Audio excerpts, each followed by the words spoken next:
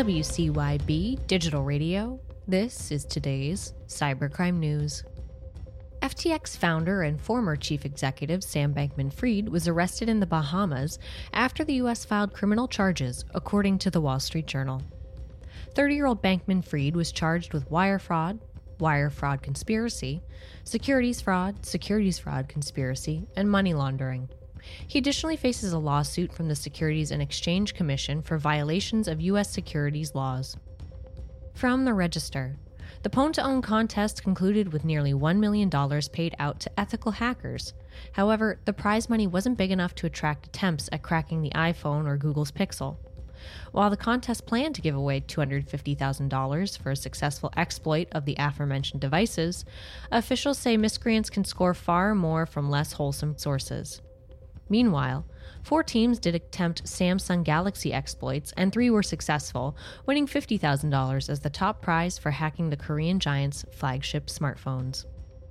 A Nigerian man was indicted for his role in computer hacking, wire fraud, and money laundering acts that defrauded companies of nearly $8 million, the U.S. Department of Justice reports. Using phishing emails, 28-year-old Oladeji Nathaniel Adelkan, along with his conspirators, compromised the email accounts of multiple corporate victims, including a pharmaceutical company headquartered in New Jersey and a technology firm headquartered in Oregon. 4 men accused of participating in credit card fraud and business email compromise schemes were arrested, according to the record. California residents Joel Zubayd, David Gorin, and Julian Rabiga, and Nevada resident Martin Mizrahi are accused of defrauding businesses, individuals, and banks of more than $9.2 million during a 3-month period in mid-2021. The charges, which relate to wire fraud, bank fraud, money laundering, and identity theft, will be brought in the Southern District of New York. From the Associated Press, lawmakers in Greece approved legislation banning commercial spyware and reforming rules for legally sanctioned wiretaps, following allegations that senior government officials and journalists had been targeted by shadowy surveillance software.